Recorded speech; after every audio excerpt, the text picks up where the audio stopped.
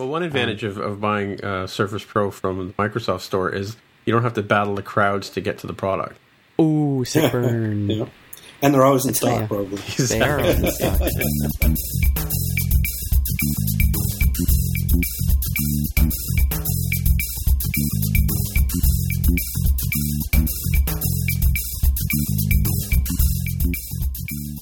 So hey everybody, welcome to episode 105 of the More Than Just Code podcast. My name is Tim Mitra and I am in Toronto, Ontario. I'm joined once again by Aaron Bay in Whitby, Ontario. Hello there. And we have Mark Rubin down in San Jose, California. Hello. And somewhere stuck in traffic is Jaime Lopez, who won't be here. How's it going? How's it going, eh? Yeah. Oh, he doesn't say A. Oh, right. How's it going? Had any good burritos lately? I did it better because, you're making him sound like Rocky Balboa or something. Yeah, I know. It's not like that. Not like that at all. I was having some poor network performance about 10 minutes ago, and I've powered or repowered all of the things. Yeah. So I'm hoping that it's better now. I've just done a speed test at beta.speedtest.net. Yeah. And I'm showing 0 megabits per second download, but approximately 10 megabits upload. Say Everything what? is fine. There's something wrong with their thingamajigger. Yeah, it's weird. I was at the cottage on the weekend, and of course I'm relying on LTE and 3G and all that kind of stuff up there. And it was in the middle of a thunderstorm, so that was compounding the issue, I believe. And it was weird. I even ran speed tests because it was saying like 0 bytes uploading, and yet I could see that I was on the traffic was happening and the file was actually uploading. Very strange stuff. I don't understand what was strange there. The fact that it was working at all?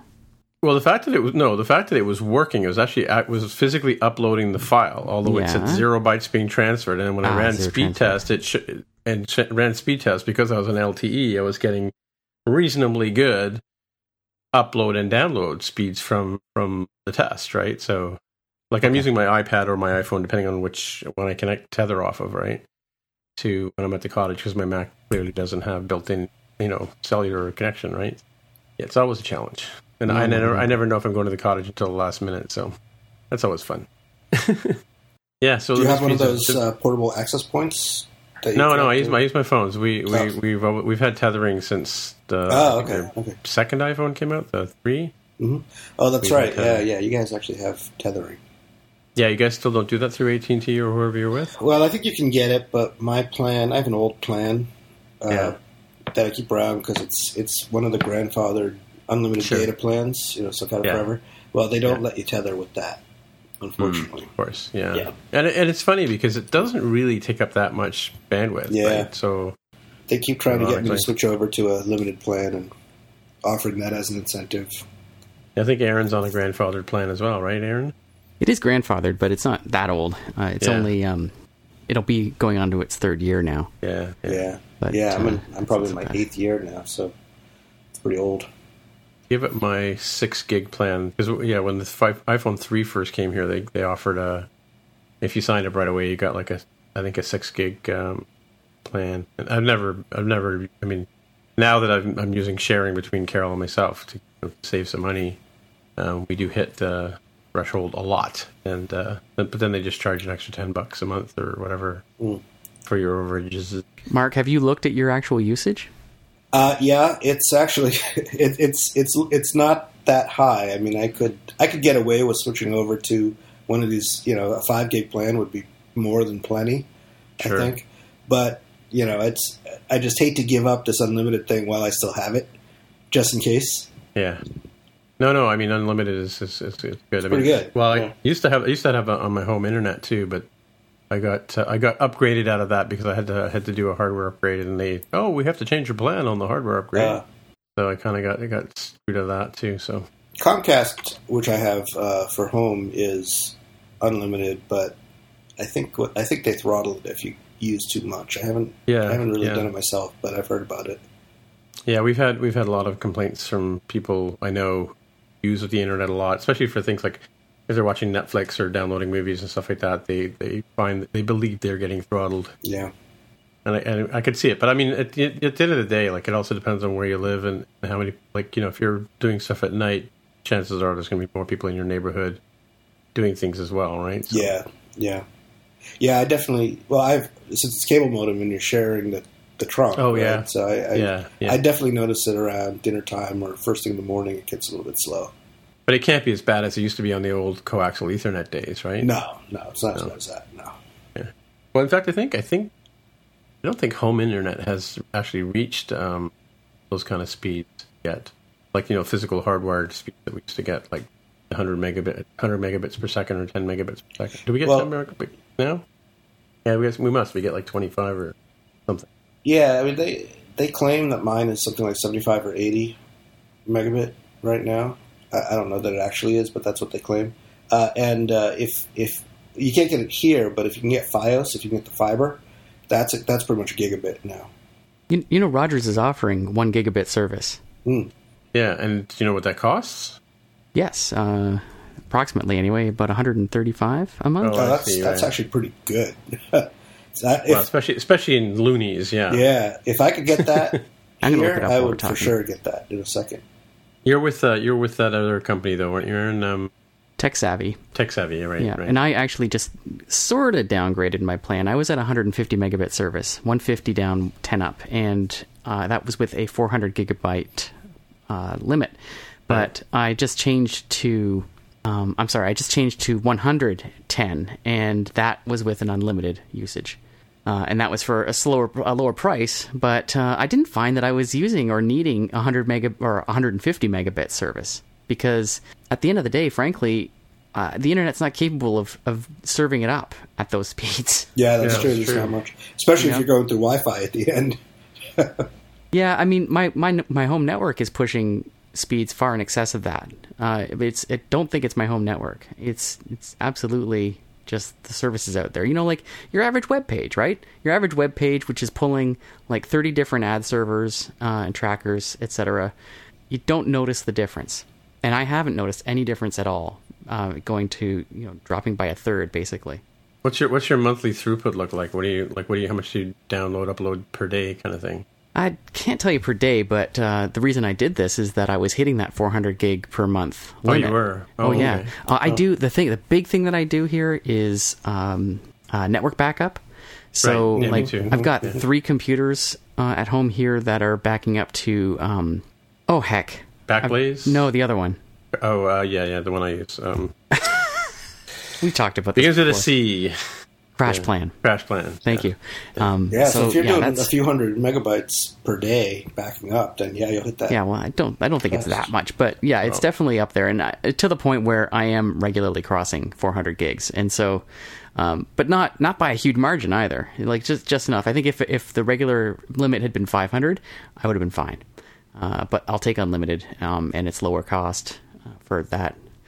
Reduced speed, which I don't notice anyway. Now, Rogers, unlimited usage, 1 gigabit per second download, 50 megabits upload. That's their top package. It's 150 Canadian per month. Now, it's not available in every area as well, but it probably is available for Tim. Because he's in Toronto and everybody gets everything in Toronto. Yeah. But, you can pay less, $97.99 a month. You get 250 megabits and 20 up. Which, still a good deal. See, I really don't believe their usage figures that they give me. Like, I'm just going to my usage right now because I, as you know, I'm out of the office. I'm out of the house every day. I used to work from home, so I wasn't really concerned about the amount of usage I was doing, right? But let's see if I can get this number to come up here. Yeah, they're telling me that. Okay, so here's my report for August, right? I'm basically doing, on the 17th, I did 2.5 gigabytes daily. On the 15th, I did 4.3 gigabytes. And on the 12th, I did 7 gigabytes. Gigabytes? Yeah, big capital Gigabytes. Yeah. So far for a week, I've used 24 gigabytes of upload and download. That's like doing what? Well, there were 2 Xcode updates this week, right? 2 betas. Yeah. No, I didn't do either one of those. Oh. Yeah, it's just like, so... For a while there, I actually went in when this first started happening a couple of years ago. I kind of I'm assuming it's the backup, but I've been telling the backup to run at 1 a.m. in the morning, not during the day, right? And it's ridiculous. How am I using this much data? I'm at work all day. Well, if you're doing backups, it's incremental backups. Why would it be backing up everything I own, right? Constantly. Sure, your neighbors aren't jumping onto your I was network? just going to say that. Change your Wi-Fi router password. Yeah. Yeah, no. I've done that several times, and I don't believe that's what it is. Yeah, like here for like last month's billing period, I used 182 gigabytes of data. Doing what? I really don't believe this. So here, like on the 1st of August, that must have been the next code update. That was like 21 gigabytes, right? I mean, that I can buy, right? But or doing system updates or whatever, updates from Apple and stuff like that. But this is what I was saying before. Like it's all well and good for these guys to have these fabulous plans, and for Apple's to say for us to live our lives online, save all our data in the cloud and use Netflix and don't have disks and things like that. But this is the other side of it is somebody's making some good coin off of us. Network operators are going to make lots of money for a long time. Yeah.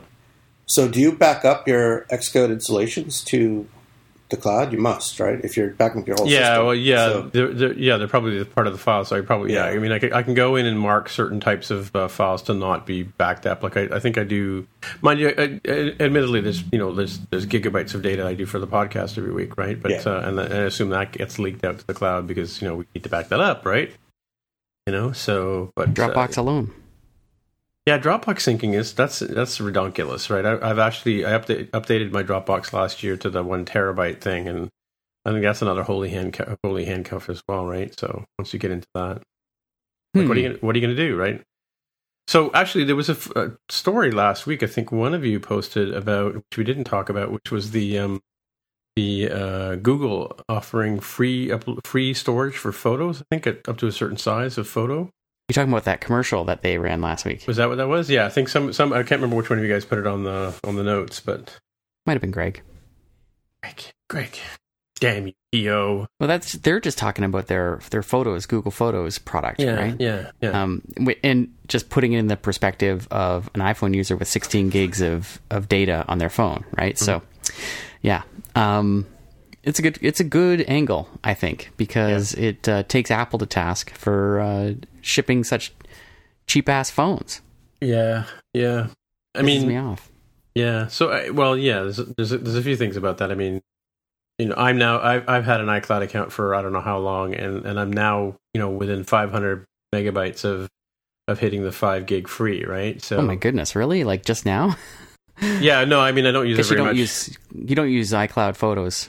Right. No. No. I use the what do you call it? The where you have 1,000 pictures synced between devices. Yeah, PhotoStream. PhotoStream, but I don't use cloud storage. No, I don't use that, and I don't use But I mean things like apps that use it now. Like there's some Magpie app. I don't know where that came from, but it's gone. Is that a data hog? What's that? Magpie is gone.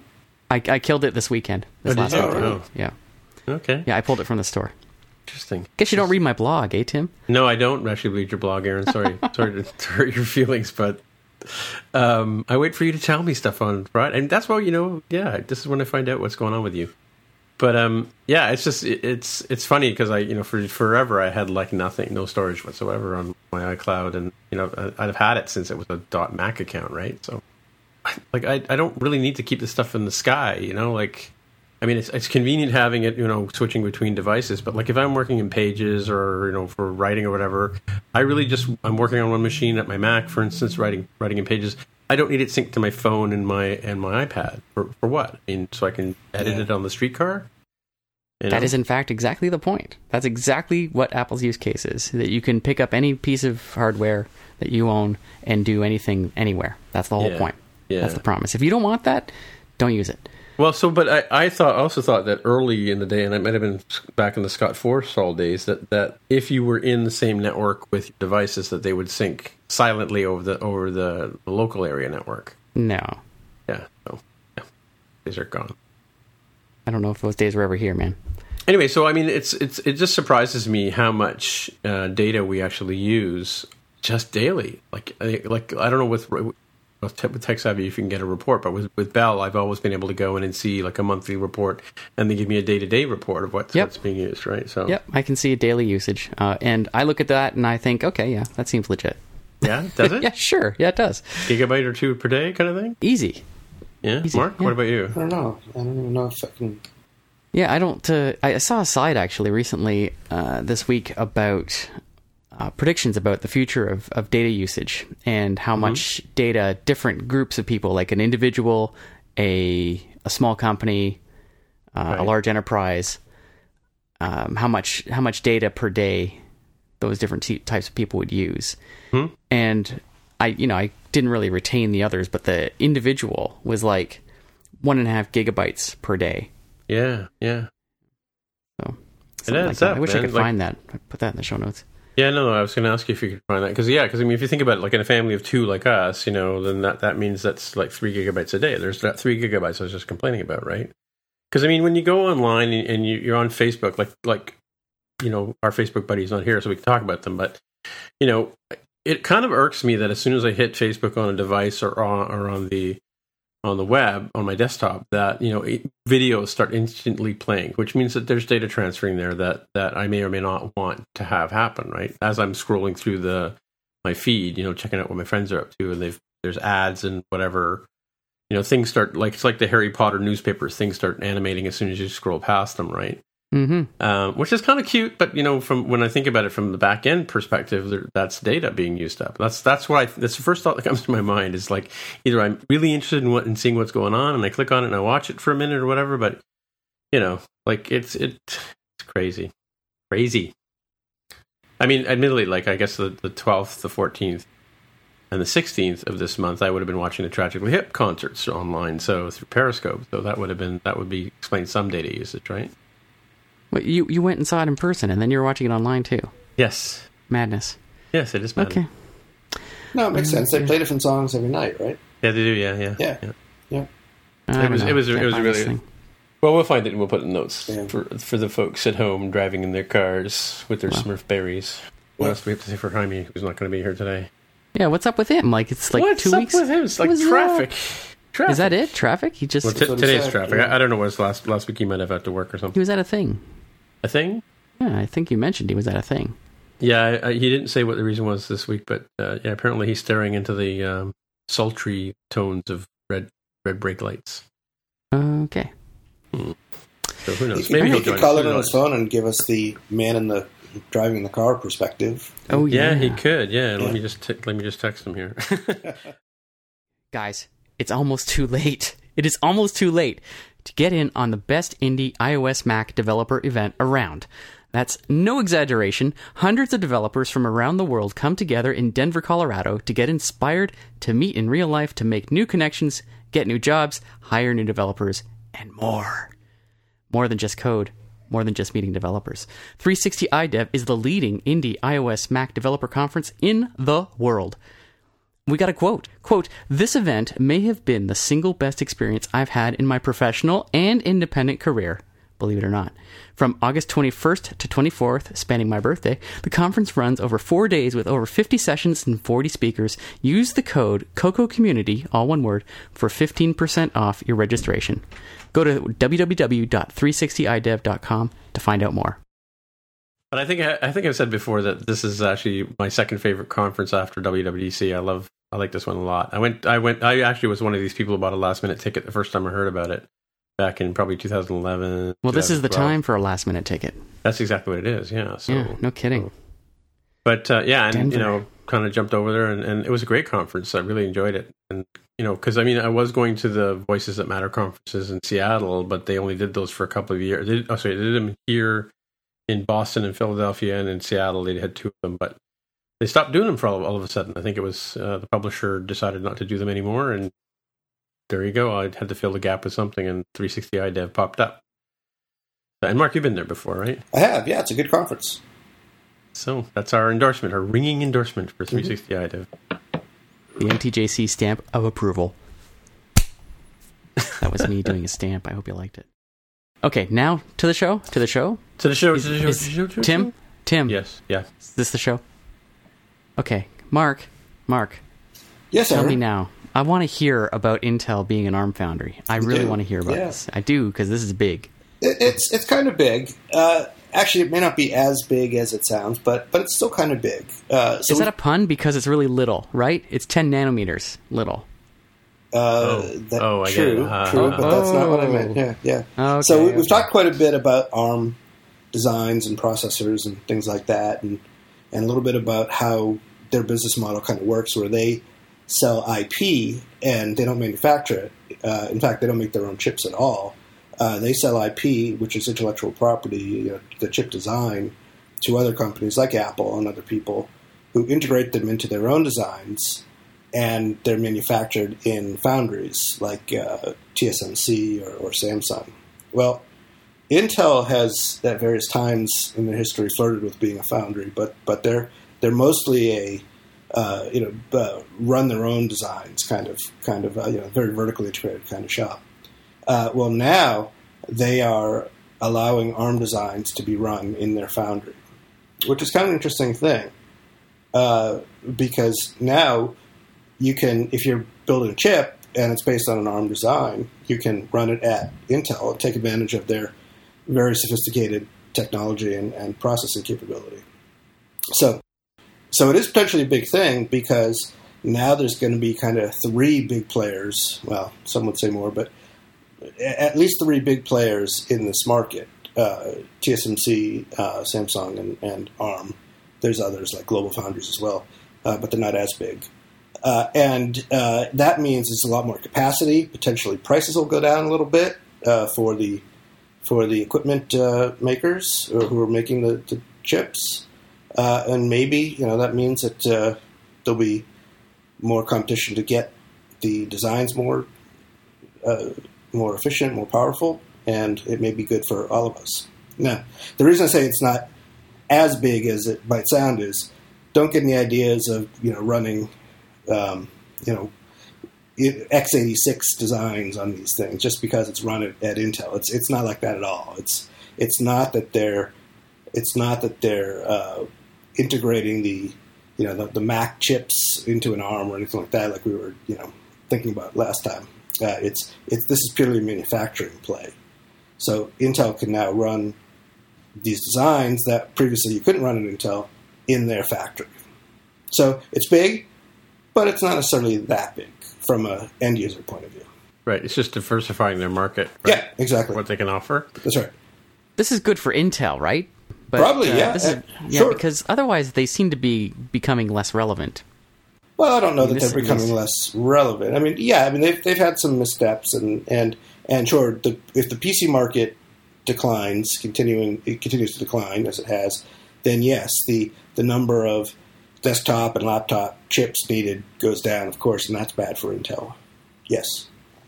And also, is this the first time Intel has been sort of allowing itself to be outsourced as a manufacturer instead of just a designer? No, I don't think it's the first time. They do both. They've done it a little bit before, yes, although they're nowhere near the scale as the ones who are dedicated to that, like TSMC. But it does offer them to allow themselves to offer their services to Apple or the Samsung, people who are needing lots of chips in a hurry, kind of. Yeah. It's actually really good for a company like Apple, let's say, because now they can second source or third source their designs. And if, for example, if they were only running their design in one foundry, then they're stuck at the whim of that one foundry. If that foundry has capacity issues, or if they have what's called a yield breakdown, where there's some manufacturing problem in the fab and suddenly the chips don't work anymore, then the end customer is kind of screwed. But if you have a second source, that makes that problem not as bad, because you can always shift over some of your production to the other factory. Now with the third one, even better, right? There's even less pressure, and presumably there'll be some cost competition as well. So it'll be cheaper for Apple to buy their chips from, or to manufacture their chips at these different sites. Right. And is there any difference in size, like physical dimensions and things like that, or components that go into manufacturing a thing? Would people find a difference in an Intel built chip as opposed to TSMC chip? Or? Okay, I'll say yes and no. Mostly no, because there's something called the International Semiconductor Technology Roadmap. I think I may have that wrong, but basically there's a roadmap that says what each generation of chips are. This one's 10 nanometers, previous one was 14 nanometers. So everyone's kind of doing the same thing at the same time. And there's a lot of reasons for that. One is that when you're pushing the technology, there's only as far as the state-of-the-art can go. And there's the equipment vendors like Applied Materials who are making equipment that are sort of geared towards those technology nodes. So all the foundries are kind of working on the same technology at the same time. So from a big picture point of view, yeah, the chips ought to work the same. But of course, there's small differences in each factory and in each process technology, the actual sequence of steps they use to build the technology. So you're going to get slight differences. And there's enough checks and balances in the design process that most of those are worked out. So, so if you know that this thing is going to run at a couple of gigahertz or whatever, it's pretty much going to be the same from each one, although there'll be small differences potentially. Now, my understanding is that historically Intel has been ahead of TSMC and Samsung in terms of process size. That they're now at 10 nanometer, whereas the others have typically lagged behind. Reading this article, though, it suggests that TSMC does have a 10 nanometer process. Sure. Yeah. So when they say things like that, so Intel generally, historically, yes, used to be kind of the first one out, right, with a new technology, and the others would lag behind a little bit. But these technologies don't last for just a few months, right? They tend to last for at least a year, a couple of years. And just because one fab has started offering one technology and the next one comes around to that same technology 6 months later or whatever, it doesn't mean that the bulk of the manufacturing is being done at that advanced node from the beginning. So there's a lot of overlap. But yes, Intel historically has been kind of a leader, and they can do that because they've been doing this for so long that they've got a lot of expertise in it. But, TSMC has caught up a lot in recent years. And being a foundry, there's a disadvantage in some sense that they have to work for anyone who wants to use them. So they have to be a little bit conservative in their designs. But at the same time, they see what everyone is doing, everything that comes into their fab, so they can learn a lot. Whereas Intel, it's totally siloed. It's totally internal. So they don't necessarily know what tricks the rest of the industry is playing. Right. Okay. So it does really feel much more like a competition benefit than a technology benefit per se. Yes, for sure. For sure. Yeah. Okay. Yeah. Well, if you figure if you have a particular ARM core, ARM design that's designed for a 14 nanometer process, let's say, you can't run that in a faster technology or a smaller technology because it won't work. So if you want to run the same design in multiple foundries, which is really the whole reason for doing it, then they all have to be pretty much the same. If one foundry was that much faster than the next one, then yeah, you could take advantage of the faster technology by changing your design, but that breaks down this whole concept of leveraging the different foundries. And that is why, actually, yet another reason why Intel has been able to be ahead in the past, because when they're doing their own internal designs, they can design specifically for their advanced technology. They don't have to worry about what anyone else is doing. Right. So did you see my follow-up article on the Apple stagnant product lines mostly reflect the state of the computer industry piece? I read that. Did you ever look at that, Mark, at all? I haven't read that yet. Look at it. Yeah, I wonder how it relates to what you were just talking about, because the article goes on to say that basically, I think the gist of it is that Apple should stop selling 4-year-old computers. Yeah. But the argument is that, as we said before on the show, that there's a limit to what chip technologies are available, and whether or not it really makes sense for Apple just to roll out a new device with a chip that's slightly bumped up for where it was. But I wonder how this relates to, because I guess Intel is sort of the big builders of the Mac chips, right? Like the Skylake, which is an Aaron's computer, or the Xeon. Well, the point he's making is that you can look across the last few years, and although Apple has skipped out on certain generations, the differences between generations seems to be more slight as time goes on. Yeah. We've complained about this before, right? I mean, Intel has not been killing it lately, to to put it lightly. Yeah, exactly. You know, they are not shipping dramatically faster CPUs. Those days are over. Like, we're looking at incremental improvements. So, you know, Apple's made a mistake, I think, in deciding to skip out on, what was it, Broadwell, I think? Oh, no, not Broadwell. Haswell, perhaps?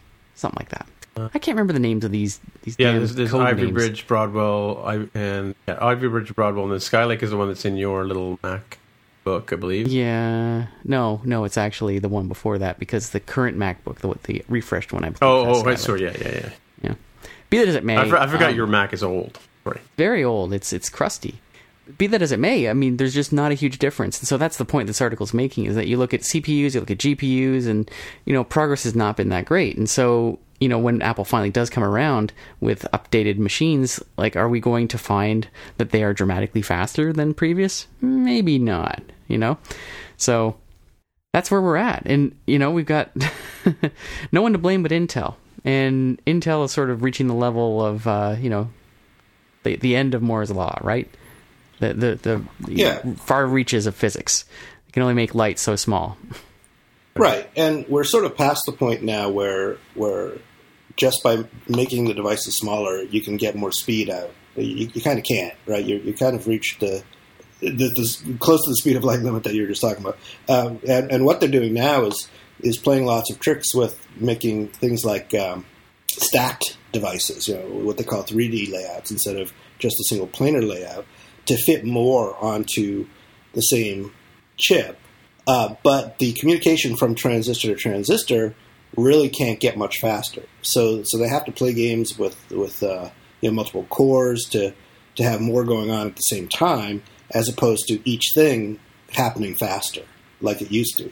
Back in the days of Intel Inside and you know, every year the clock speeds were going up and up and up, that's when Moore's Law scaling, transistor scaling, was really in its prime. And just by making transistors smaller, if you think about what a transistor is, right? A transistor is kind of an electronic switch, and the way it works is you apply a voltage, and that turns on or off a current flowing through this thing, an electrical current flowing through this thing. And within certain limits, if you make the current go a shorter distance, then it takes less time to turn the chip on or off, really, you know, simplifying things. And if it takes less time for the transistor to turn on or off, you can make the clock speed faster and faster, and make the chip run faster and faster. But at some point, when you get down to the point where you kind of physically can't make these things any smaller, then that switching time is as fast as it's ever going to get, and we're pretty close to that limit right now. So what they're doing now is playing lots of games with the layout to try to pack the devices in closer to each other. So right. each one doesn't go any faster, but if they're closer, then in theory you can get a little more speed out of it. But you're right. I mean, we're kind of past the point where scaling really dramatically increases the speed of these things. And it's the speed of electrons across metal, and not the speed of light, right? Like we were saying speed of light, but that's not really the speed that we're talking about, right? Well, it's actually, they're very closely related. They almost move the speed of light, because it's not quite. They don't move quite. It's not the speed of light, but it's fairly close to that, because it's really not. It's not the time for a single electron to travel a certain amount of distance. It's the time for a series of electrons that are flowing to communicate with each other and pass a signal down through each other that they should be moving. So if you think about a bunch of billiard balls kind of rolling along, crashing into each other, well, then the speed that the signal that they're moving passes through is not the same as the speed it would take for one billiard ball to roll the whole distance. Right. So that speed is fairly close to the speed of light, actually. Yeah, physics today. Physics today, yeah. More than just code. More than just code. That's awesome. More than just physics. Yeah, that's way better than burritos, I'll tell you that. Or maybe chicken. Yes. Speaking of chicken. It was my segue, man. There you But this is a little one. Let's just get her out there to report the news. Yeah. Why is this FU? That's the question. Well, because we've been talking about Apple Pay for a long time Have we? now, and Okay, there's actually yes. two things about Apple Pay that have just popped up.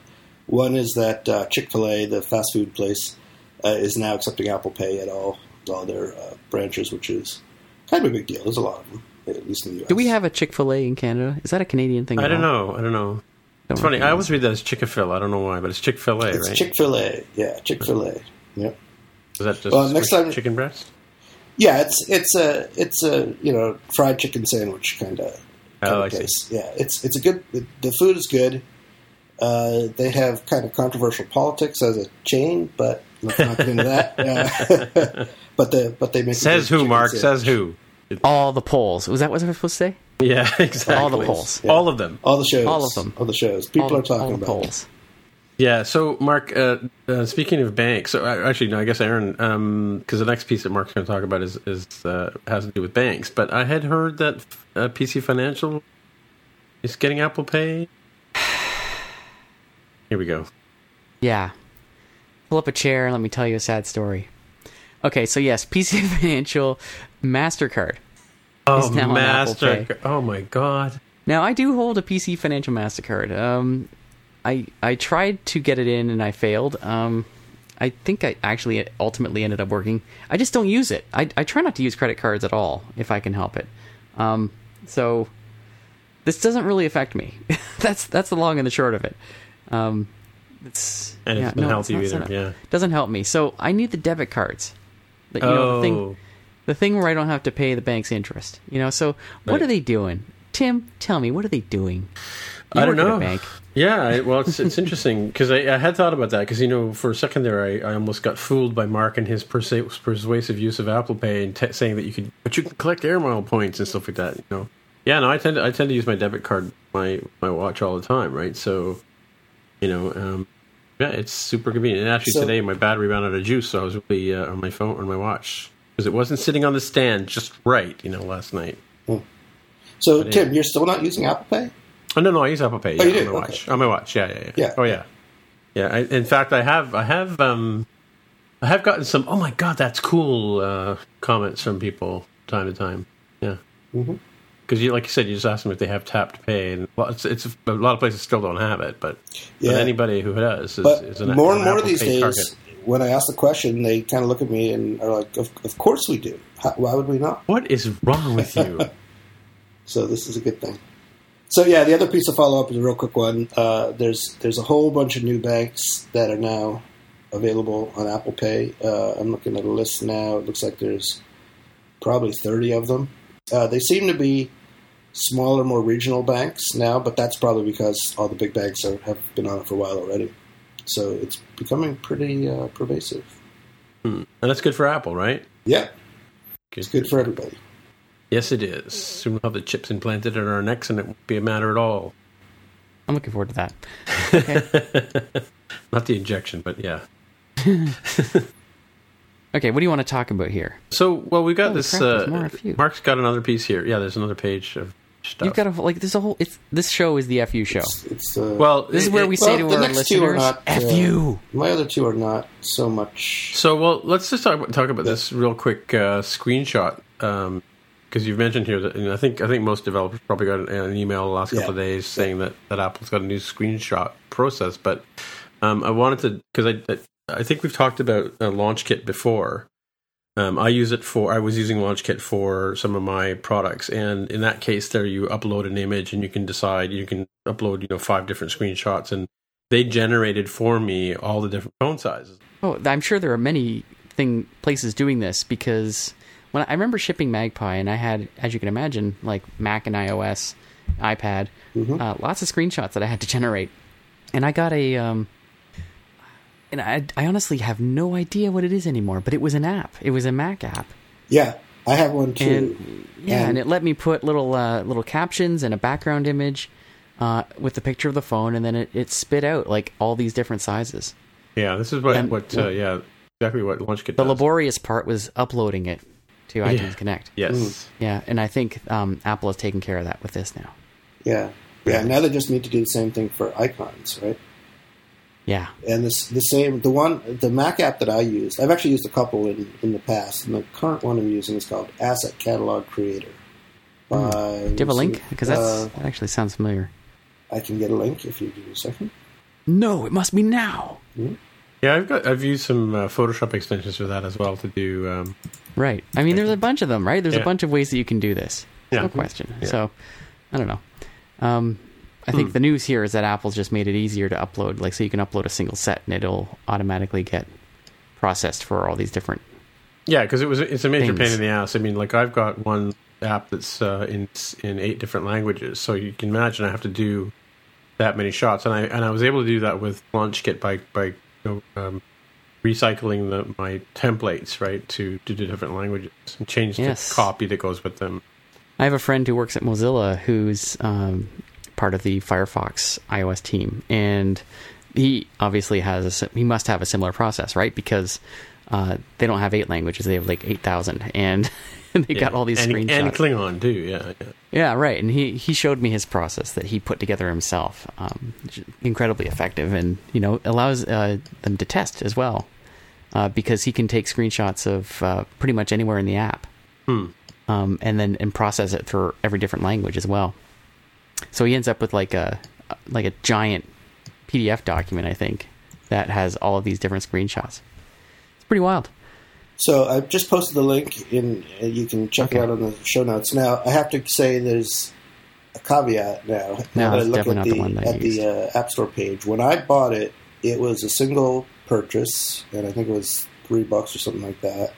Now I see they've gone to a free model with in-app purchases, and you have to buy a separate in-app purchase, a $2.99 purchase, to unlock the splash screen creation, unlock image set creation, OS X icon unlock, watch icon creation. Wow. Lots of in-app purchase now. So I don't know. Well, check it out. It works, but I like the one review. A whole lot more one Canadian review, yeah. Yeah, 1 star. Never try it. And the comment is nothing to do. Bye. Bye. Actually, that comment is on the American store too, the U.S. store as well. Nothing to do but buy. So I guess there's one person who's not a fan of the in-app purchase model. Yeah, but they've got nearly 5-star ratings, 107 ratings in Canada. Yeah, well, I think that goes back to before they changed over the model. Obviously. Yeah, that's the all versions one. And it was a good app. And probably still is. I'm not saying it's not anymore, but it works well and does a lot. But the price has definitely gone up. I mean, not that they're asking for a lot of money. It's just, for every separate little thing you want to do, there's a charge. Yeah. That feels like a nickel and diamond. Yeah. That's a nickel and diamond. Yeah, but I wonder if he has like one app purchase that's everything, right?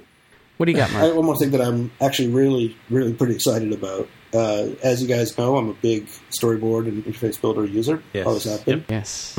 And one of the big problems with storyboards that everybody knows if they've used Don't breathe on them. Exactly. Don't even look at it unless you're actually going to do something because of the way it. This happened once when they introduced auto layout. Actually, it's constantly updating doing auto layout calculations in the background. So if you is that what it is? That's what it is. Yeah. If you even open a storyboard, it will change some, check some values or IDs or something in the background of things that you didn't actually change, but because it's doing some math in the background, it's always changing these things. And it marks your version control as changed just by opening it up without doing anything. Or just by touching it. Just by touching it, yeah. Which is a real pain if it's a big one, a big file, or if you're collaborating with other people and team members look at the file, suddenly they've modified the file, and it's a big pain in the neck to sort some of that stuff out. Yep. And that's one of the big reasons that people don't use storyboards for collaborative work in a lot of cases. Yes, exactly. For exactly this reason.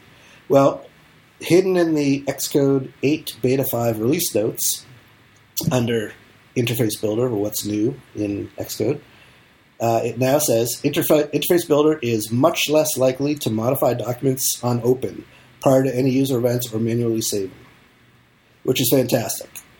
It sounds like they've seen the problem, they've recognized the problem, and done something about it. Interesting. Maybe.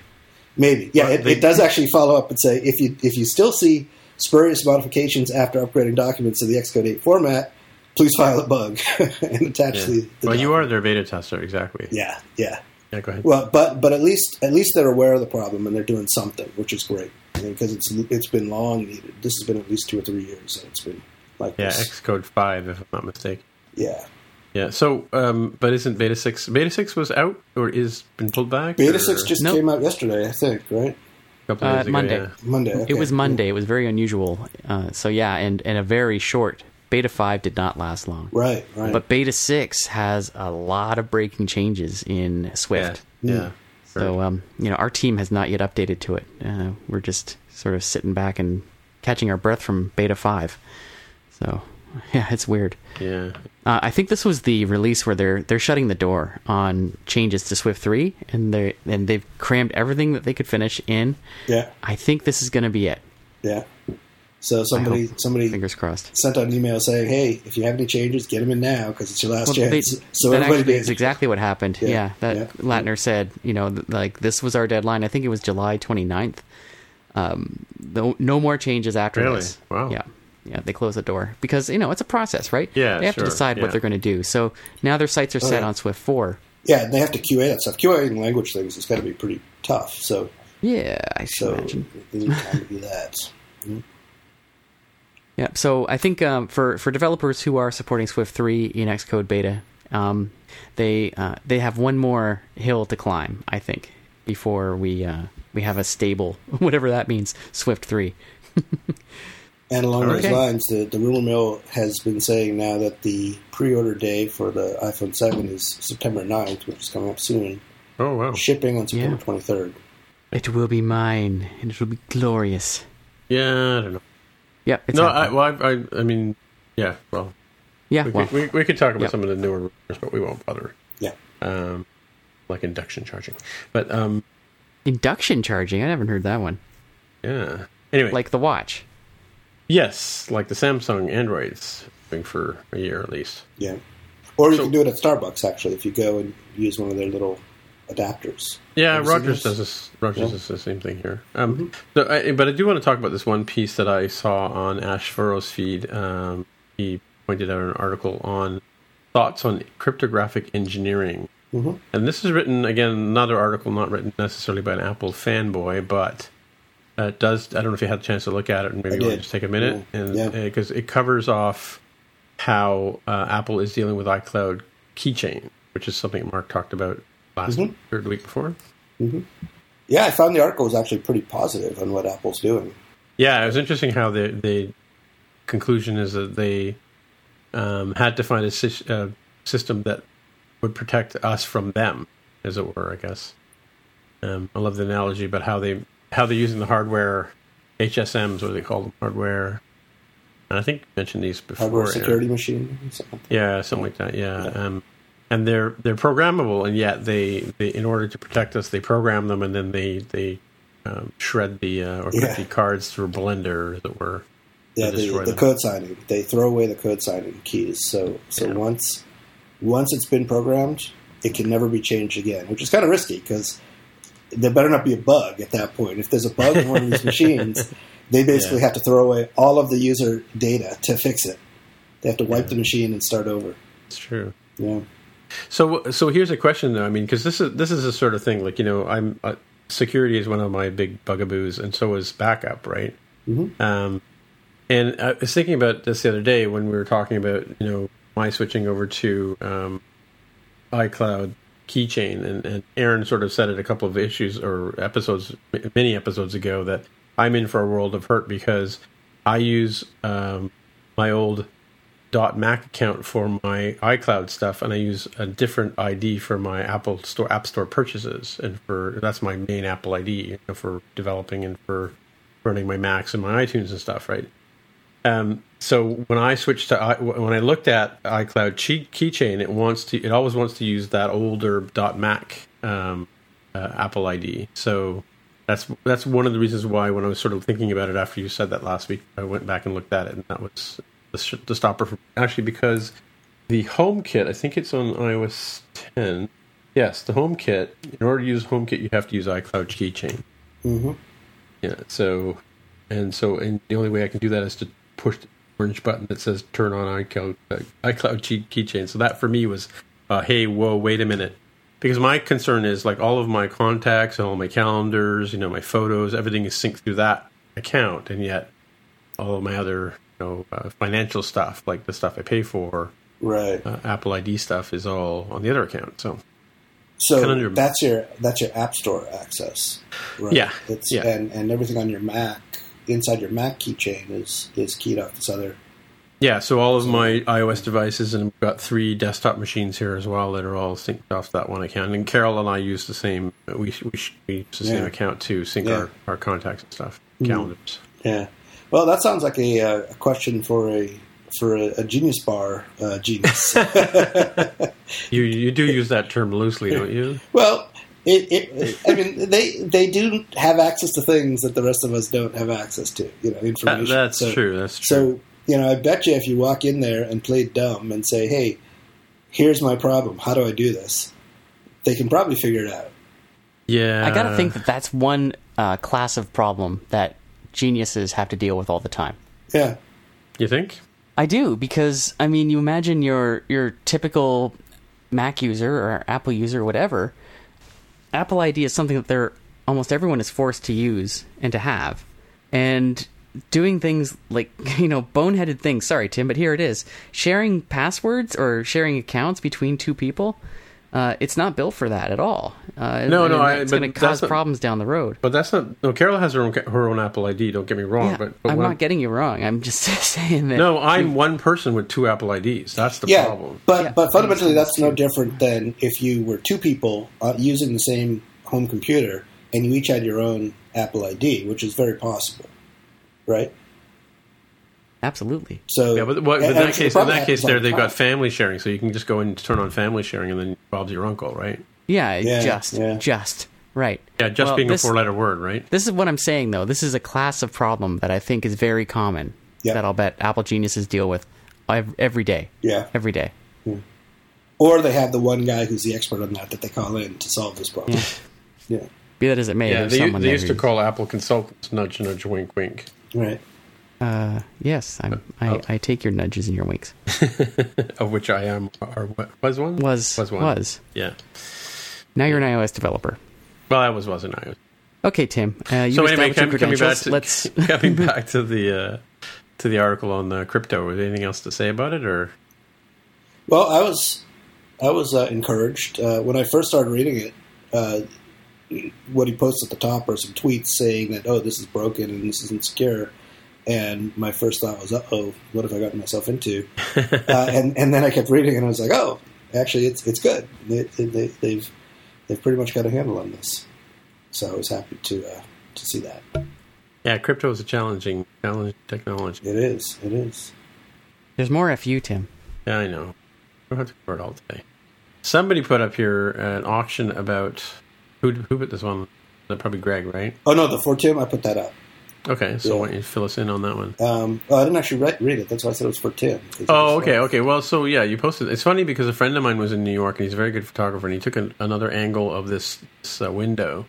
TechServe is, I guess, a company in New York City, and apparently they are closing down their shop, and they have a huge Macintosh collection of older devices, older computers. They've got like Lisa's and I'm not even sure what that. Oh, the Apple IIIs I see here, an Apple II, original portable, LC, a Quadra 700, a Mac Classic, a bunch of the original MacBooks when they first came out, some Power PCs. I have a lot of these computers, sadly. I hate to say, so I have a Cube. So I don't have a clamshell iBook, but I do have the white iBook that I think Greg talked about last week. Mm-hmm. That's his first Mac. But yeah, there's a whole whack of vintage Macs out for grabs, I guess, if you're going to auction them off, right? Interesting stuff. So are you going to head down there and see what you can get? No, because like I said, I already have most of the things in this window. And actually, I think they were also talking about, they've got a picture here of Pablo Picasso, which is probably one of the Think Different posters. And I remember at the time when they were available for sale, Carol and I bought a whole tube of them. So we have like a bunch of the ones that came out originally, and they're still in the tube downstairs in the basement. So for posterity. What is this melted Mac? Do you know what that is? No, I don't know. It's probably survived a fire or some type. Yeah. I wonder if it still works. Well, that's what I was thinking too. I wonder. Otherwise, it's just a piece of junk. Yeah. Well, I mean, the reason why the one side didn't melt is because the whole video board runs from top to bottom on the left one side, and the board across the back. I've got. I know you have many of these, Tim. I've got a Mac Classic case in my basement, which I many years ago converted into a fish tank, a Macquarium. Right. And it's no longer a fish tank, of course. That's the thing with fish tanks, is that the fish die and then you take it apart. And, yeah. You can make it a terrarium, yeah. Yeah, you could make it a terrarium. I was thinking about that too many years ago. But what would you do with one today if you had like an LCD display that you could put up in front of in the cutout, as it were, for the display? You could put like an actual other computer in there, couldn't you? You could even put an iPad screen. Yeah, that's what I was thinking. Yeah, mount an iPad in the screen. Oh, mount an iPad. Yeah, that's clever. And then you have a touchscreen Mac. Yeah. There you go. That would work perfectly. Yeah, I wonder if you can do all kinds of things, though. Yeah. Like even a Raspberry Pi, and you could run some kind of Linux in there, maybe. Yeah. Yeah. No, the possibilities. People do that. They do that.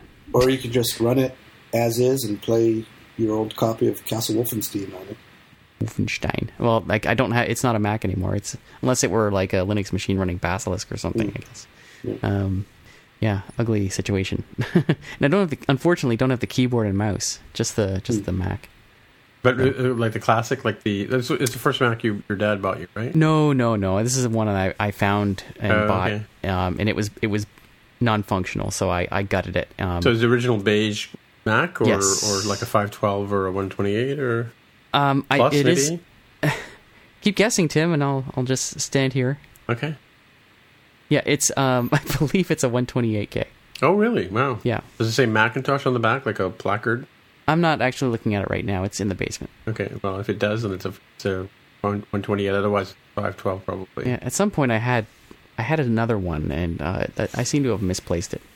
Yeah, one of them was a 128. I like the original phone. The actual keyboard cable actually uses an RJ11 jack, like a telephone. Yeah, I remember those old computers. Yeah. I just pasted in a link to an ad that Microsoft posted yesterday. This is in response to Apple's commercial that we talked about last week, right? Oh, yes. About the iPad being a real computer. Right. Was that last week? Yes, 2 weeks ago. 2 weeks ago. 2 weeks. Okay. So this is, I'm sorry, is more FU. However, this is something new. This is Microsoft's ad where they put the iPad Pro beside a Surface Pro 4. Yeah. And they talk to each other. Hi, Siri. What's the party for? I just got a keyboard. I'm a computer now, like you. So you have more power? Like an Intel Core i7 processor? Like I said, I just got a keyboard. But you're running full Office, not just the app version, right? I don't like where this is going. And what about a trackpad and external ports? Maybe this party thing wasn't such a good idea.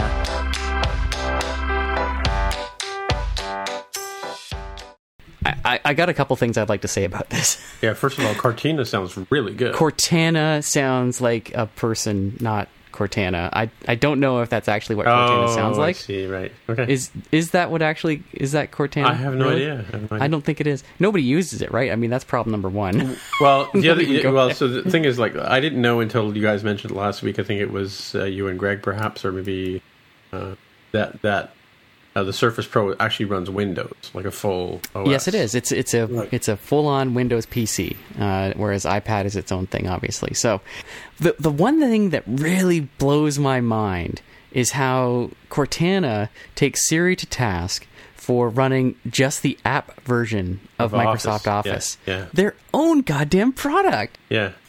Oh, yeah. What? Office is a Microsoft product, and you're mocking this device for running a hacked-up version of it, as it were. Oh, my good Lord. Which took you many years to get to market. Yeah, exactly. Yeah, like way too many years. So that, I just mind blown. So I couldn't believe that. But like it makes all these points that I think a lot of people are going to understand, right? Like, I don't think people at large get what makes the iPad an innovative and new direction in computing, right? So they're going to, I think, be persuaded by the message that Microsoft is sending here. That, hey, I can get something that looks like the future, but still is actually the old thing, the old and busted. Well, one advantage of buying Surface Pro from the Microsoft Store is you don't have to battle the crowds to get to the product. Ooh, sick burn. Yeah. And they're always in stock, probably. They are always in stock. I tell you though, like I'm not going to deny that I find it a very compelling looking product. It really is not until you get up to one and start using it that you find the problems. Yeah, like what? Well, just like the interaction model. Oh, the typical Windows cruft, you mean, right? Exactly. Yeah, you're using Windows now. All of a sudden, like it's nice looking hardware, but you use that keyboard and it's kind of crappy. You use the mouse and it's really the trackpad thing. It's very tiny. You're fighting with the Windows operating system, which is need I say more? I find they're going after the mass market, so they're trying to say, well, is it cheaper? I don't know, but is it more compatible? No, it's definitely not cheaper. I think you're going to spend more on a Surface Pro 4. I mean, it's really close, I guess is the point. Like it's not one is necessarily cheaper than the other. So I think a Surface Pro is a serious investment, right? Like you want that because you're very persuaded that this is like exactly what you're after. Because you can buy a Windows running laptop for much less. Right. Like the Surface Pro 4, I think you're spending like $1,200.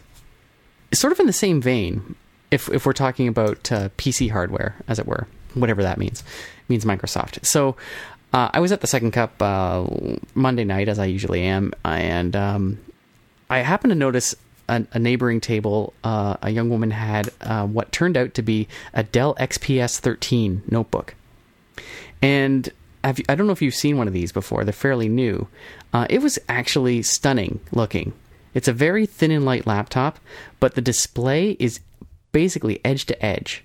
There's very little bezel around the screen to the edge of the case. And it was, of course, running Windows, but it looked fantastic. Like it was a great quality display. And with that edge to edge, it just looked so mind-blowing. I was just thinking to myself, I looked down at my MacBook, that I was using, and I was like, when is Apple going to do that? And when PC hardware makes you look enviously away from your MacBook, Apple needs to get to work. It was a nice looking laptop. The only problem, of course, with it running Windows. I think there's, obviously a lot of different groups working within these companies, right? So that's why you end up with these mixed messages. I wonder what the inside Microsoft, what used to be called the Mac Business Unit, the people that are responsible for Office, for iOS, must have thought of that ad. Mactopia, I think Mactopia they're called.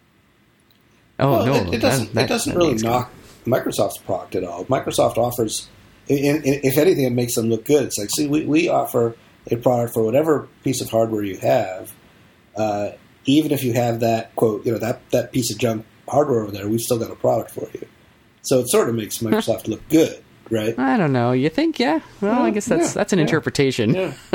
If I'm on that development team, at the Mac iOS development team, Microsoft iOS development team, God, I think that commercial would really upset me. Really? Because the whole principle. The whole thing about the iPad version of Office is that it's supposed to be just as good. It gives you everything you need. And, here's an official Microsoft channel saying, no, that software is actually crap. That's what it feels like to me. Do they make the claim that it does everything that the desktop version does? Well, I think that's kind of... I can't point to anything here, but, when Microsoft came out with, very recently, right? Like, it's only last year or so, Office for iOS, they really did sort of, as I recall, make the claim that this was something that would give you what you needed. No, not every feature, but how Word is, right? Or sure. Any of these apps. You use 80% of it, 90% of the time, whatever. No, it's not even that high. It's more like use 20% of it. Use 20% of it 80% of the time. There it is, the 80-20 rule. Yeah. And so everything that you need is on there. And so having them, bash it for not having 100%, I think is disingenuous and offensive to the developers who are building the iOS version. I guess. Well, put yourself in their shoes. Okay, so what else do we it have? would annoy me. You're right. Well, I mean, we don't know how it was positioned internally to the company. I mean, I sort of doubt that they ever had in mind that they were developing something that was on par with the desktop version. That's just kind of crazy, right? They know that. I mean, well, I don't know. Whatever. I mean, I'm not sure it's as much of a knock as it seems to me. Okay. So, I don't know. Yeah, I can also say that now that I work at a mega corporation, that there's a big distance between the day-to-day developers and the marketing team and what you see out there in terms of publicity. Oh, sure. No kidding. Whereas where our audience is, I would think, is mostly indie developers who are the marketing arm of their own organization, right? So you are the voice of your corporation. I don't know. Let's go to picks. All right, let's do picks. We're there, yeah. So I don't have a pick. Mark? Don't have a pick. No picks. Okay. Wow, am I the only one with a pick? You're the only one to pick. You're the pickmeister. I hope you have 4 picks for today. No, I'm not like some chump like Jaime or Greg. No. I honor the spirit of the pick of the week. Right. Spirit. Because that's what it's all about. And the problem here is that I can't speak with a whole lot of authority about this. Let me set it up. A couple weeks ago, Steve Strezza, who's a developer at... I used to know this. Well, he's a well-known iOS developer. And now he works at a company. And he's teased that he was working on a tool to assist in auto layout. And this very evening it came out. It's called Relayout. Link is in the show notes. It's a GitHub project, and it includes a video, a video describing the problem and the solution. So you can read that, or watch that rather. It also includes a fair amount of documentation around why you have it, the problem that it's solving, and kind of how it works. Now, my understanding from having kind of breezed through this while I was not talking, this podcast, is that it is intended to work with code-based auto layout constraints. And what it does is it's a very simple protocol that you attach to a view or a view controller, and you provide methods that describe the layouts that you want to have for different states. And this is like the biggest problem that I think this tool is trying to solve. When you are doing typical auto layout on, say, something fairly static, it can be fairly easy to describe and work with using Interface Builder, for example. But when you have multiple different states that can happen to a layout over time, say as features get added and your layout becomes much more dynamic depending on the program state, the auto layout constraints can become very difficult to manage. And so Relayout is intended to provide sort of a very simple way to functionally describe constraints for given views. And so every time a layout changes, what this protocol helps you do is throw out all the old constraints and then reapply them. And so that's basically what this is doing here. That's about as far into it as I can get right now, with it having just arrived as we were recording tonight. But you can check out the video. It's available as a CocoaPod or a Carthage. What do you call a Carthage thing? A Carthage thing. And you can start experimenting with it in your own projects. Groovy, yeah. The one downside that I see to this, having just, just looked at it, is that to use this, I think you have to not use auto layout in a storyboard or, nib file, which I would have a problem with. But again, it seems to be much more for the case where you probably wouldn't use the storyboard anyway to do the constraints because you're dealing with a lot of different states. Okay, check it out. That's what we're here for. We're here to point fingers at things, and that is one. There's one of the things we're pointing our finger at. Yep, that's exactly right. So good to go. Our work here is done, Tim. Our work. All right, Aaron. So if people want to find you on the interwebs, where would they look? Go to where shall we go? Let's go to Twitter. Okay. At Aaron Vay. And Mark, if people want to get a hold of you. Mark R. at snapsoft.com. All right, and as always, my name is Timitra. I am TIMMITRA on Twitter, and that's the best ways to find me. Good. Yeah. Good. Yeah. Okay, this is the part where we say goodbye. Oh, bye. Okay, bye-bye. Goodbye. If you want to find out more about the show, you can visit the More Than Just Code website at mtjc.fm. There, you can find a summary and show notes for each episode. We list links to the items that we talk about on the show, as well as links to the apps on the App Store. If you like the podcast, please leave a comment on the website. And if you can, please write a review on iTunes. If you're listening on Overcast, go ahead and press the recommend button. It really helps others find out about the show. You can also follow us on Twitter. Once again, the podcast Twitter account is at @MTJC_podcast. If you'd like to support us, you can pledge any amount on patreon.com/MTJC. Thanks again for listening.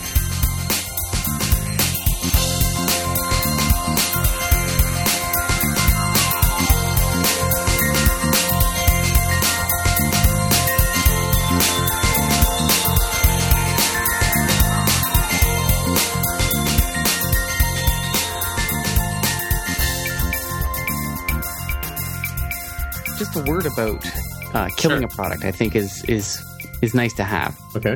Give her. Like a little what's the word for it that begins with EU? Eulogy. Eulogy for Magpie. Mm-hmm. It wasn't selling. I mean, at the end of the day, that's what it comes down to, right? So, when I looked at my numbers and it's like, oh, I sold 8 copies last month. That's not very interesting and probably not worth my time to support. And I know, like, we've talked about this before, Tim, but like you and I have sort of different approaches to supporting old apps. And if an app isn't working and I don't see a path for it in the future, I'm going to kill it so that I can give all of my focus and attention to whatever's next. Mm-hmm. And I don't claim that to be the right way or the only way. That's my way. So this weekend, I wrote a little blog post about my failures. Right. And so I just wanted to sort of lay out all of my attempts to do something successful and show how they didn't work out and why. And as I was writing it, I was thinking to myself, boy, this is depressing. But then I was thinking, I've actually come out of this with a recipe, if you will, for what a successful app might look like. And that's how I finished it. So mm-hmm. I've got sort of 4 points that I had at the end that I decided would make up what a successful app might look like. And so that's what I'm trying next. Not with a ton of hope in my heart, but I still enjoy programming. Why don't you go over the 4 points? Okay, so my 4 points about what makes a successful app. 1, something that's for a niche. Because one of my problems was that I was targeting all of the people. Like Magpie is a good example of that. It was for anyone who wanted to watch video. There's no way to reach that crowd of people with any kind of efficiency. The second one is something that pays via subscription because charging once doesn't work. And in-app purchase, I find creepy for reasons that we've discussed on this very show. Yeah. Another one is something that relies on your own web service so that you control your own infrastructure. And this is because of the Thread1 app that I did a year or so ago, which failed because app.net failed, on which it was based within months of my launching. Oh, I see. Right. Yes. And the last point is something that you need yourself, because if you're not interested in the product itself, you're not going to continue developing it, no matter how keen you are on it. And day one, you will not maintain the keenness, as it were. Mm-hmm. So those are the 4 points. And I was working on a project. Somebody asked me on Twitter, a listener, and said, so what about the super secret project that you were talking about a while ago? That only ticked 3 of these 4 boxes. I won't tell you which one it didn't tick. But the thing I'm working on right now ticks 4. So I'm going to give that a shot and see what happens. Right. So I thought that was worth bringing to the listeners' attention. Yeah, it's an interesting thing, like, because I was looking at some of my products that are still in the store that, to be honest with you, I guess I'd forgotten about them. And I know there's this new ugly message that shows up on your app if you run it on iOS 10 beta that says this app is not using 64-bit code. Oh, the 64-bit one. Really? Yeah. So have you not seen that, Mark? No, I haven't installed iOS 10 on my devices yet. Well, see, one of my favorite apps is one of the apps I bought when I first got my first iPad, and it's from a developer I'd met at one of the conferences back in Seattle in 2010. Yeah, and he's not making the app anymore. He's actually pulled it from the store, but I still use it every day. So, yeah, it's stores. Well, it was one of the first apps that would store PDFs and ebooks and EPUBs and stuff like that. And it has a Wi-Fi network sharing thing, which I really liked. It's called Air Sharing, by the way, for those of you. Those of you driving in your cars. But yeah, the developer who he makes his main product is called Air Display, which is like an extension, I guess, like a Avatron. Yeah. Avatron is the name of the company. Yeah, second screen for your or for your Mac, a desktop, right? So you can use your iPad as a second screen or phone or whatever. But yeah, Air Sharing is a product I recommended to just about everybody I know who has one of these devices, and I use it for my sheet music when I'm playing, and I use it to store my books when I want to read them. So like any book I get on PDF, I just throw it in here, and I can surf over to my Mac and paw through my Mac and find files and stick them on there and copy them over. It has had some. I think there are some issues with the app, but it's like a comfortable sweater. You don't want to necessarily throw it away because it still does meet 80% of your needs. Let's put it that way, right? So the odd bug here and there doesn't really bother me that much. So as it would, somebody would give it a 3-star rating or something for that. And that's maybe why he took it off the store. Maybe. Yeah. So cool. Well, there you go. Yeah, and I mean, like I said, I built different apps for different reasons, and I look at them now and I wonder now, am I really going to have the time to go back and refactor them all and get them all up and running, and what should I do with them, right? So, yeah, I've spent some time trying to get the old apps into shape using storyboards and whatnot, and it's a lot of work, actually. Yeah, well, like I said, the one app that I'd sort of given up on a couple of years ago turned out to be the one app that people are interested in. And so I took some time. I've always sort of kept it up to date in terms of new features and things like that, or keeping it compatible with the current OS. But last year I took the time to refactor it with storyboards because uses a split view controller. And then right out of the box, I got multitasking and all that kind of stuff when I switched over to the new stuff. And there's a little bit of refactoring to be done on the app itself, and people have asked me to make a Mac version of it so that for compatibility and for importing features. But yeah, so.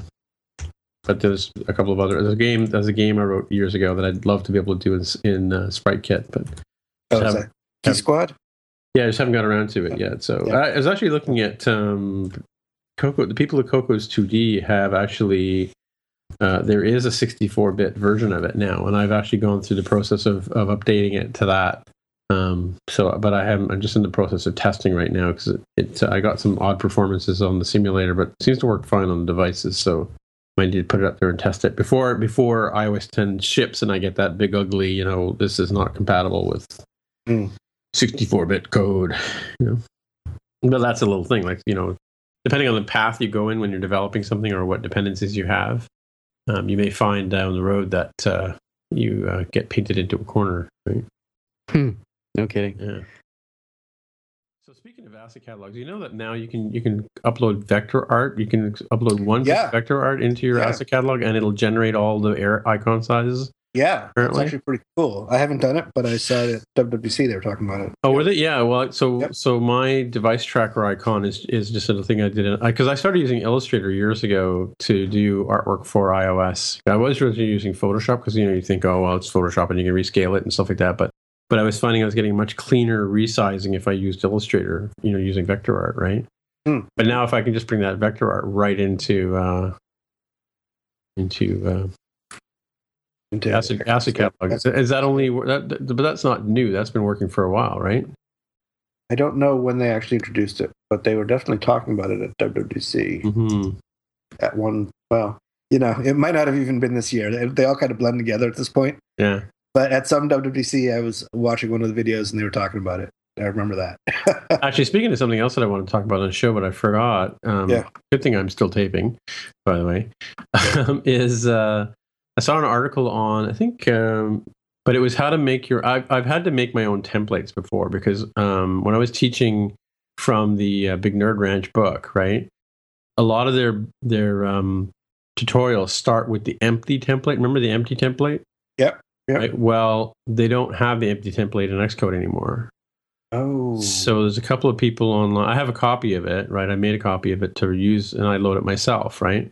That way you can still create an empty template. But it was an article on how to make your own templates for Xcode, right? So if you had like maybe load your own dependency libraries or whatever, or anything you particularly like. So actually, in iOS 10, it looks like it's back, but not under iOS. You have to go over to cross-platform. Oh, really? And under other, there's an empty. Huh. Let me see what it does when you open it. Let's see. Like it used to just create like nothing. Didn't even give you a storyboard or anything like that, right? Yeah, let's see what this does. Yeah, that does exactly that. Just empty. But what kind of project is it, though? It's I guess you can choose whatever you want, right? It's an empty project file. That's it. It doesn't even have a main. Oh, really? Well, yeah. It's Swift, right? So. Did I set up for Swift? Don't got no main. Well, I'm not sure I chose Swift, actually. There was no option to choose a language, actually. Mm-hmm. It's really empty. When they say empty, they're not kidding in this case. Yeah.